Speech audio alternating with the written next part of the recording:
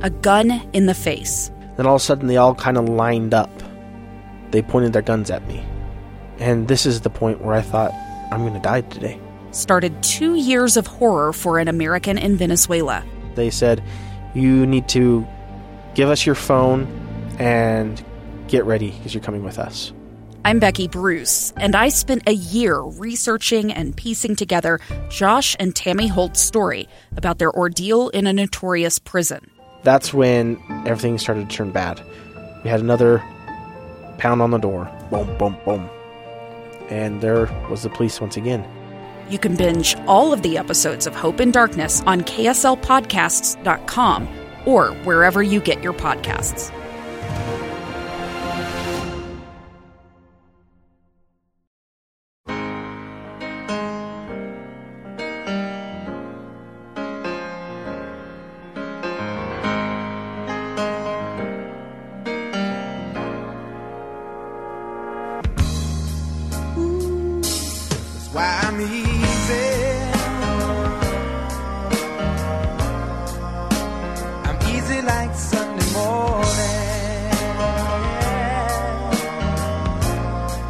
It's another edition of your Morning After podcast. Hans Olsen, Scott Garrard, Lloyd Cole, thanks for making us part of your Sunday morning as we record this podcast.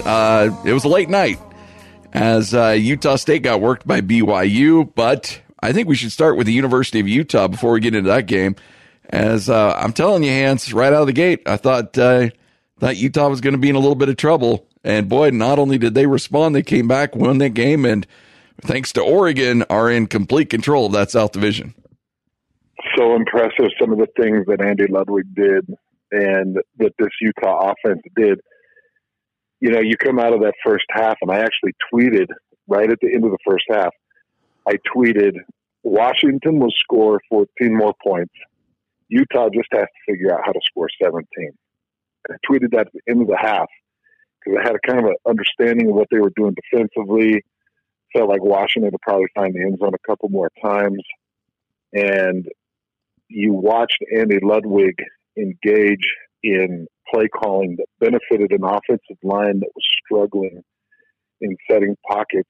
And it was impressive, to say the least, what he did to help his offensive line. It's funny because I watch every game as if I'm an offensive lineman or a defensive lineman, and I can see things during games that in my mind I'm thinking, oh man, you could really help this situation by doing this or by doing this. And I was thinking these things after the second offensive series. Third offensive series, sure enough, everything I thought. Andy Ludwig starts calling and they start marching. And I'm looking at that offensive line start to grow in confidence that actually presented itself in some one-on-one wins in the fourth quarter, because they had built the confidence, wore out defense a little bit. So it was just, man, I was so impressed with Andy and so impressed with Tyler Huntley and his ability to execute even with that injury. You know what was, I think you saw, like in that first half, you saw, I mean, Utah fans were losing their mind a little bit because it was a little bit stagnant. But what I saw was a coach in Chris Peterson who was 14-0, or as Witt put it, 900-0 in his post-game press conference. But it showed how good he is. And I mean, it looked like a coach that had a bye week. Yeah. Whereas, Utah, they were filling things out. I mean, I like to think that, and I have told you guys about my dad, how he's that kind of that typical Utah homer. Yeah. He calls me at like halftime and he's like, oh man, Andy Ludwig's terrible. And I'm like, what?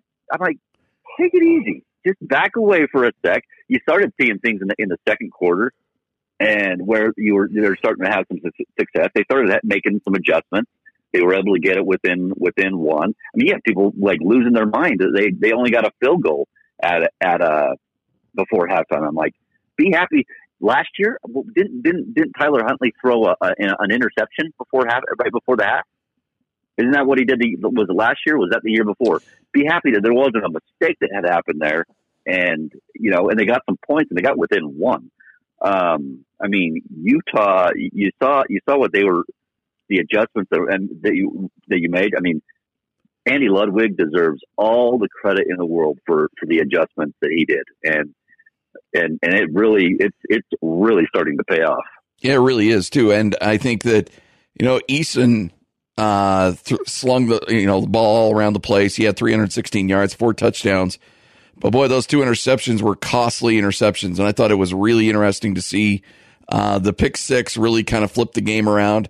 But that offense, they just keep doing what they're doing. They make slight adjustments as the game goes on. Tyler Huntley was great once again. And I mean, he's 19 of 24. His completion percentage continues to just skyrocket, and he does all the little things, and he doesn't make the big mistake. I mean, I think you bring up a really good point, Lloyd. There was not that big mistake made by that Utah offense to really put the Utah defense in a bad position. And when that defense can just tee off hands and just continue to make big plays like they did on the pick 6, you're in great shape. And once again, you just saw how great this defense could be when the offense continues to play at such a high level. It's the 4th pick 6 of the season, guys. Yep. That defense is pretty good. Yeah, they're all right. Yeah, their tackling is pretty incredible too. They don't miss a lot of tackles. No, they don't. Nope.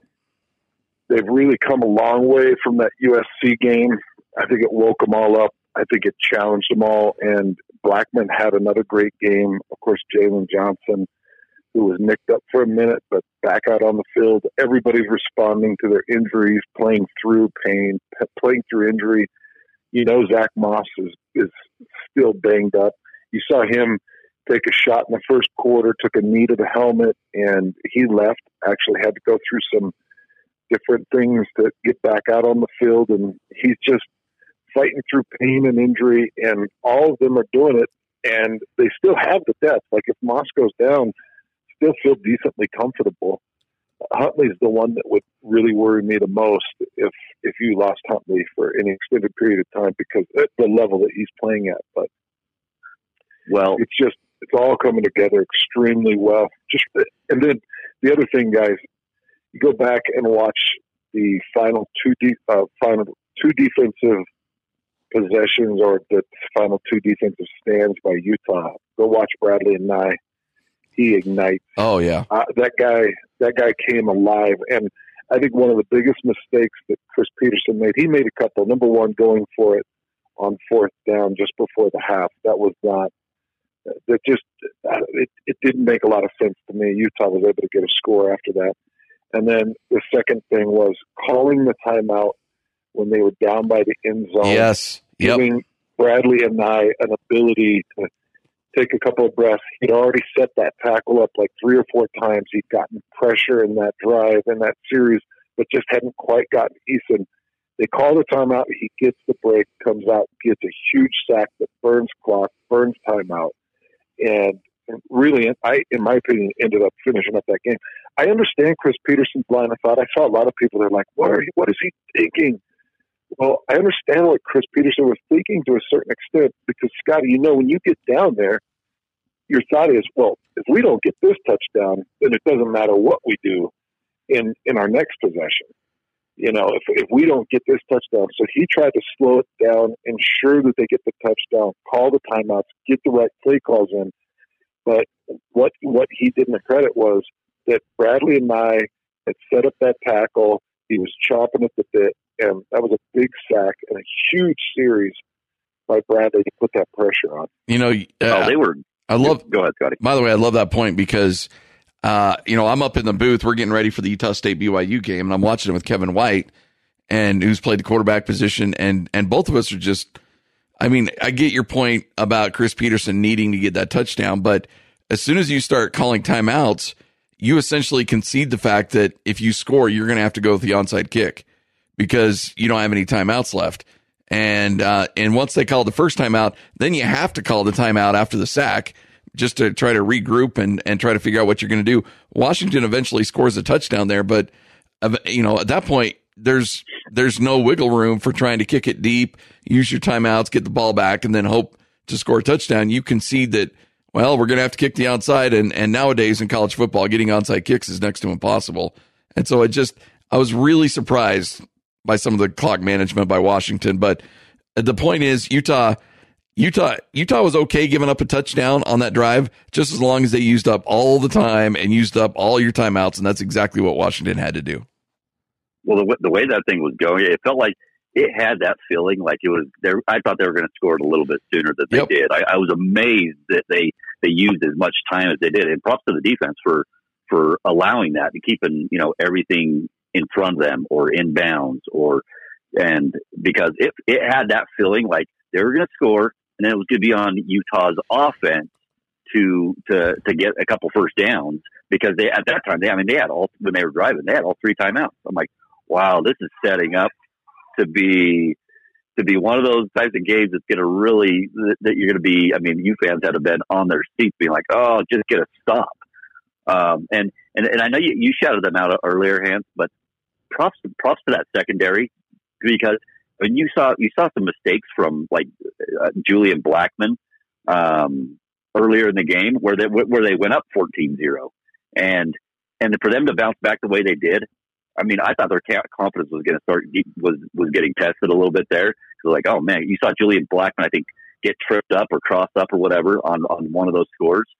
And props to them for bouncing back and playing the way they did the rest of the game. No, those guys were unbelievable. Yeah, and I wanted to talk a little bit about some of the bounce back performances because there were some guys that really came around. And Scotty, I can't remember if you and I were just chatting or if it was like part of a pregame or something, but Utah started out with a different lineup. Oh yeah, offensive line. Yep. And quickly had to make a change, went back to their old offensive line setup. They actually put Nick Ford back out at tackle and brought in Johnny Maya. And the guys they were just getting beat all over the field trying to set on the outsides. Washington ends were beating them bad. And they, like I talked about, Andy Ludwig's play calling gave them some confidence and they rebounded.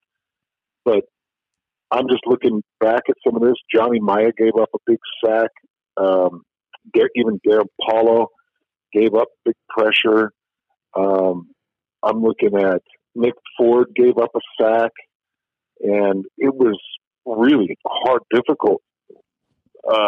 really difficult for Tyler Huntley to get anything off. So then they made the adjustments and they responded well. The other thing I wanted to mention, Terrell Burgess had a spectacular game.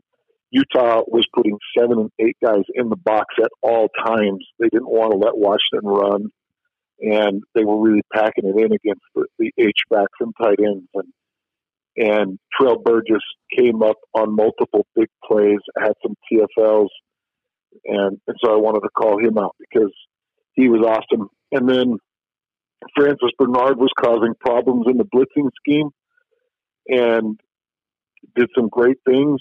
And this team deserved that win. They earned it. That's a difficult place to go in and play and get a win. I don't care what anybody says. I've played there twice.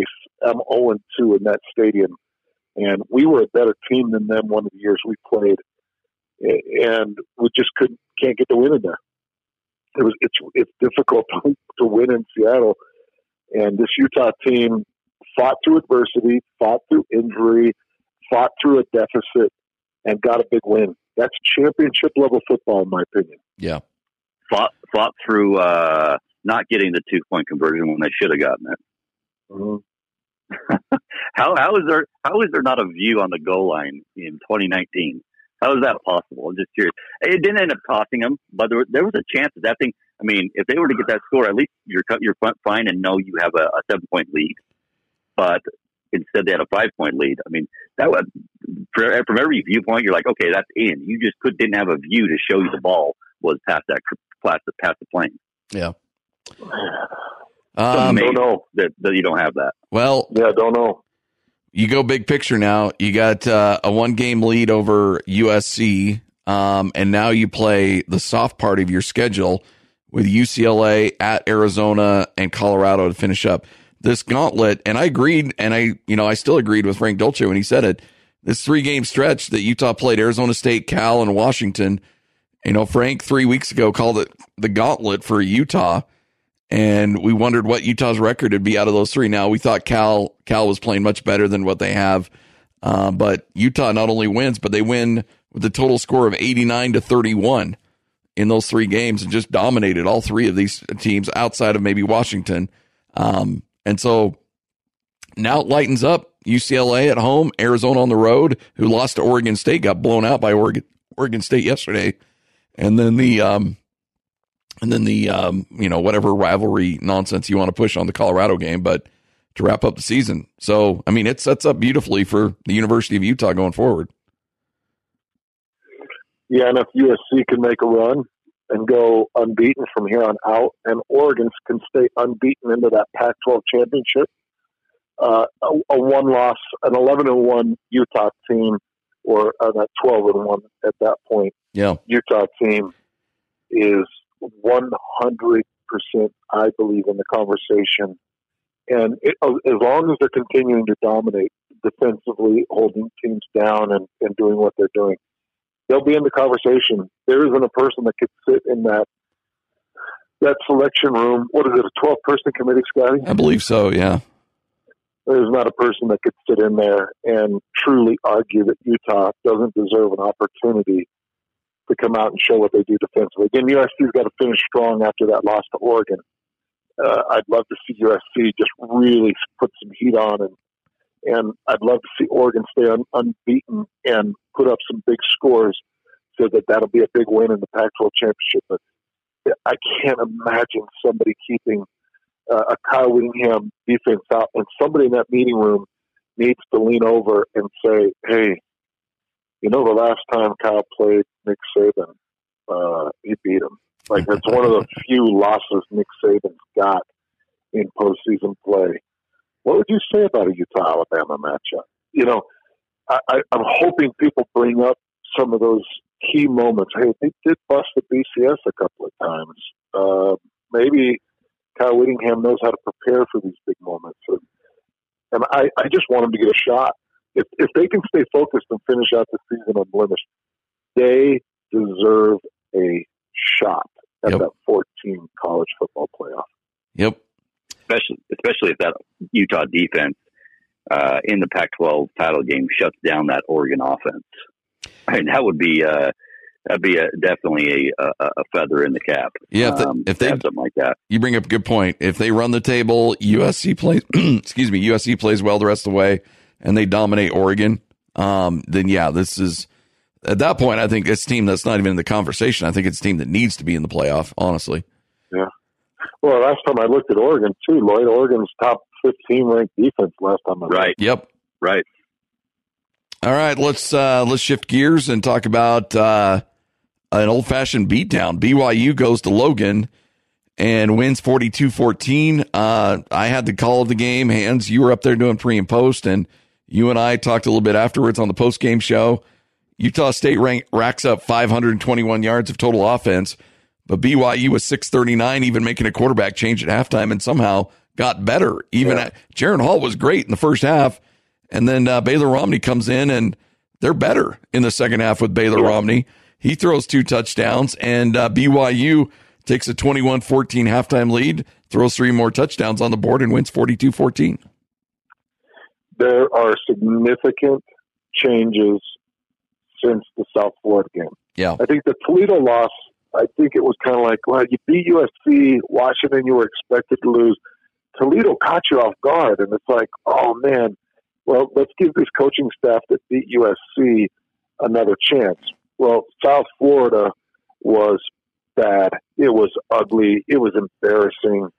And after that game, back-to-back losses, I think that there were some meetings, and guys looked at each other and said, how big's your ego? Are you able to take a step back?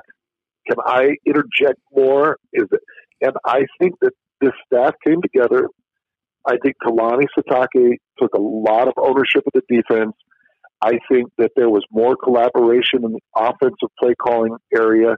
They put Grimes down on the field, Roderick up in the booth. I think Fessy Sitake's had some influence. I don't know this for a fact, but I definitely feel Aaron Roderick's influence in play calling. You know, you see a lot of those throwback reverses and passes downfield, and you see the quick hits past the 50-yard line. Anytime they're past the 50-yard line, they're taking shots downfield. That's old school Aaron Roderick when he was the offensive coordinator at the University of Utah. So I see so many influences that tell me that not only has some of the staffing changed and some of the positional responsibilities, but some of the play calling duties, because what we've seen the last couple of games, Boise State, Utah State, could not look more different than what we saw against South Florida and Toledo. And that tells me that this staff has put it in gear. And it also tells me I've got a feeling that BYU makes a run to San Diego State and has a really good chance to win throughout. Yeah, I mean, I look at this, Lloyd, and look, BYU's 2-4, facing two teams that had beaten them the year before in Boise State and Utah State, and they end up winning both of those games, and now they've got Liberty, Idaho State, UMass. That's going to be a 3-0 stretch for BYU. And then they've got San Diego State, who right now is nationally ranked, and they've got a really good defense, not a particularly good offense, but they're going bare minimum 7-5, and a really, really good chance of going 8-4. Well, to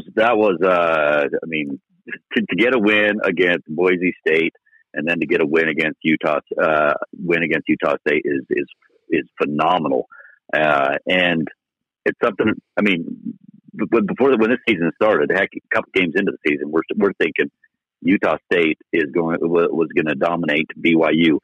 Jordan Love, the guy. I mean, you got to give it to BYU's defense. Yeah, BYU rushing 3 and dropping 8 works really well against Utah State and USC. Jordan Love kept he was making some big time throws, and he would get in these rhythms. You're like, oh wow, okay, they're going, and then they would drop those linebackers and then interception. Every time you got a little bit of momentum going, like you're thinking, okay, here they go. They're gonna, they're probably gonna pull this within, 14 or something like that. They're gonna probably get back in this. He kept getting good rhythms, and he looked like it. There were some drives where you're like, okay, this is the Jordan Love that I remember from last year. This maybe he's getting a little bit of that swag back. He looked like he had some confidence at times, and then they dropped that linebacker, interception, and all that confidence that he did have or whatever, it just seemed to kind of just go away. I mean, that defense bought some real estate up in Jordan Love's head last night. I mean, they were unbelievable. Stop it. I think that, I think you're right. I agree with that. And I think that, I didn't have many concerns about Utah State being able to go from the 20 to the 20. What I did have concerns with is Utah State being able to score touchdowns in the red zone, and not turn the ball over. And they turned the ball over. They had a couple empty possessions in the red zone. For a team that has over 500 yards of total offense and 14 points, it's not good. And that's been kind of the MO of Utah State this year. Inability to score points when they need to, and inability, and a tendency to turn the ball over. But it's all about BYU. I mean, I thought Utah State had a ton of momentum hands going into halftime. Down 21-7, they scored that late touchdown. It was a great drive. They had 2 big third down conversions on that drive. The pace was working. And I thought if BYU goes 3 and out, Utah State gets the ball back, then this could be a really, really interesting game going into the second half. Well, not only does BYU not go 3 and out, they never even get to second down outside of one drive or one play on that drive. It was 10 yards or more on every single play to start the third quarter. They get a touchdown. They're up 28-14. At that point, BYU's winning that game. Yeah, and that was primarily up front. Yes. Yep. I really am going to go back and do some film review on this game, because watching Siale Paga had come back and he was playing at the guard position. They left the true freshman Blake Freeland on the outside.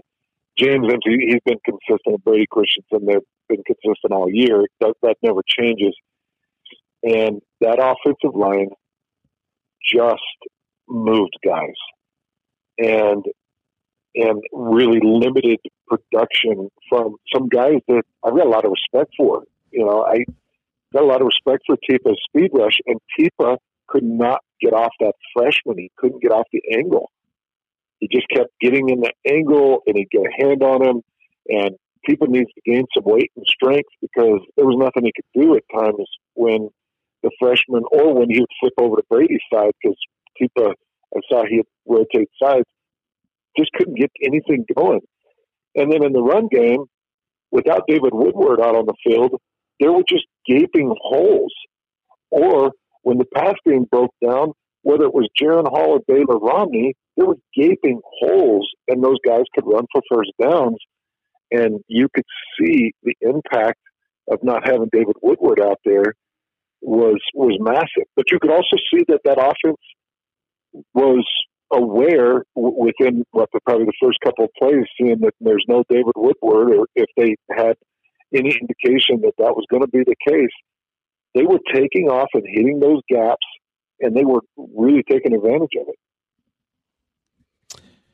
So, as you just mentioned, David Woodward, who I think is tremendous linebacker, and I think one of the best linebackers in the state, if not the country, second leading tackler in the country, out for the rest of his year, out for the rest of the season, dealing with concussion issues. He had a really nasty concussion in fall camp, where he sat out most of camp, suffered another one, and I think you're at a point now with the amount of concussions that not only is that young man considering, Gary Anderson announced he's out for the season, but I'm sure there's probably some people close to him that are wondering, and he himself have to consider, is it for a career?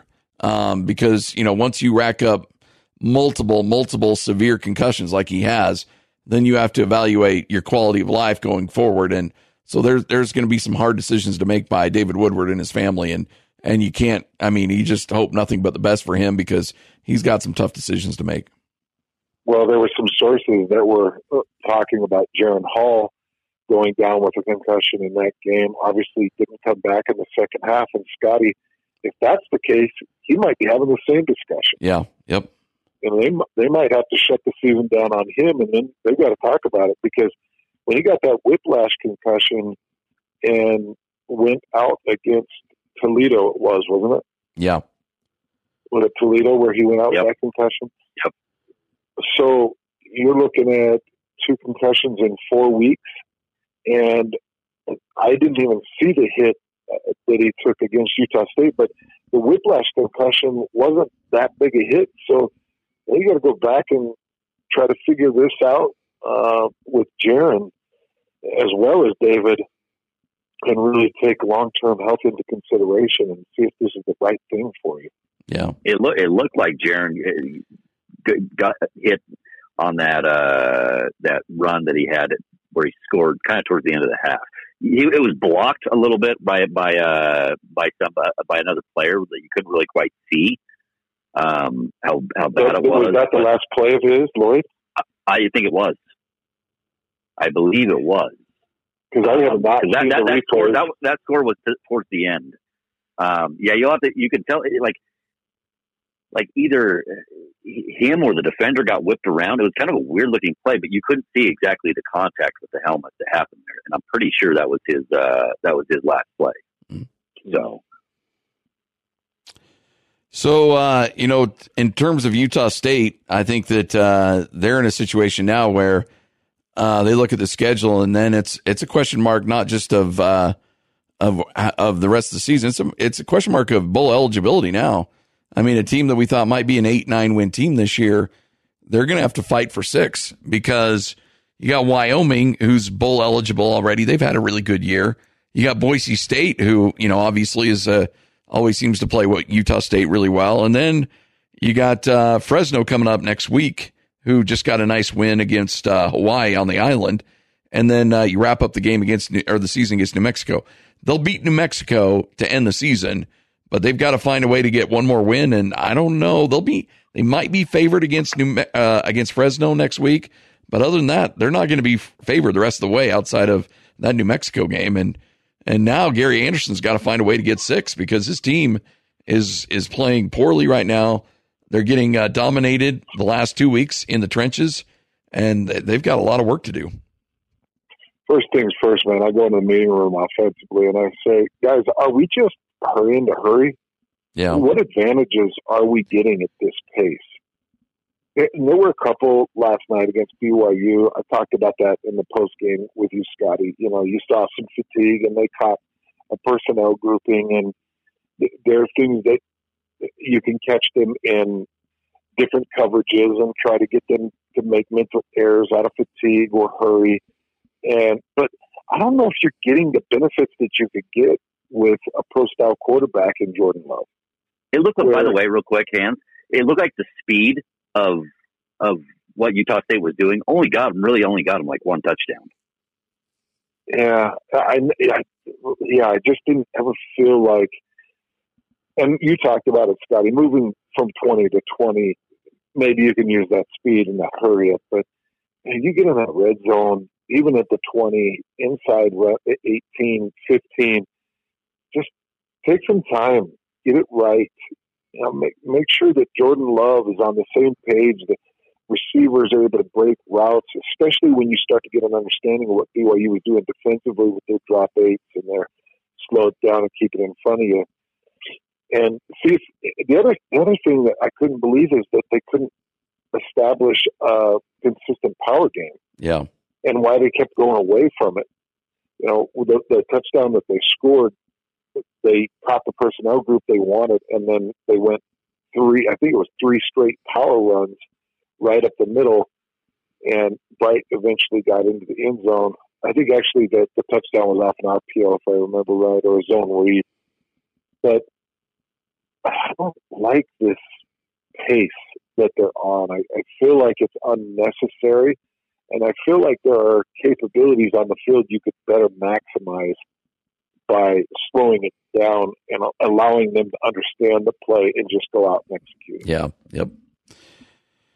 Well, a lot of certainly a lot of big question marks up there as Utah State is reeling, BYU is surging, and Utah is in complete control of their Pac-12 fate going forward. And right now, there's not just Rose Bowl in the eyes of the University of Utah. They may be even looking at something bigger because the Utes are just flat out dominating at this point. So there we go. Another edition of the Morning After podcast. Any final thoughts, gentlemen, before we wrap this thing up? Yeah, I've got a couple. How's our sound sounding, Scotty? Am I choppy? You're choppy on my end. Am I okay? Yeah, no, you sound fine. Yeah, okay. I think Scotty's a little choppy. Well, but you're fine. The good thing is good thing is I'm recording it here, so I think we'll be okay. Okay. Well, a couple things. Number one, I did want to point out Aaron Roderick, his ability to have 3 quarterbacks ready to play at such a high level. All 3 quarterbacks, as they've been on the field, have done their jobs. They've executed. And I'm really impressed with the quarterback's preparation. Baylor came out, and as you pointed out, Scotty, there was no decline. He just came out. He was ready, made the reads, made the throws, and looked really good. You can credit Baylor, but I certainly do want to say that this quarterback's coach and passing coordinator had those guys ready. And then the other thing, boys, get your popcorn, because Utah Jazz Clippers tonight is going to be spectacular. I'm gonna. By the way, I don't think we mentioned it this entire podcast, but I'll just go ahead and do it, and we can bring it up Monday. Get Kalani a contract extension. Let's do this. Let's do it. Let's get this done, and let's move on, and let's start preparing for the rest of the season and the future of BYU. I think he's done enough. I think he has. I agree. I understand there's some losses in there that they're a little head scratching, but the guy has gotten his team to show up in some of the biggest games. So let's get it done. Come on. All right, gentlemen. We will do this again tomorrow at noon. Show kicks off at noon. A lot to break down. You'll hear from Kalani Sitake as well as Kyle Whittingham. So make sure to join us coming up tomorrow at noon. And Scotty Lloyd. This is the Morning After podcast right here on 97.5, 1280 The Zone and the Zone Sports Network.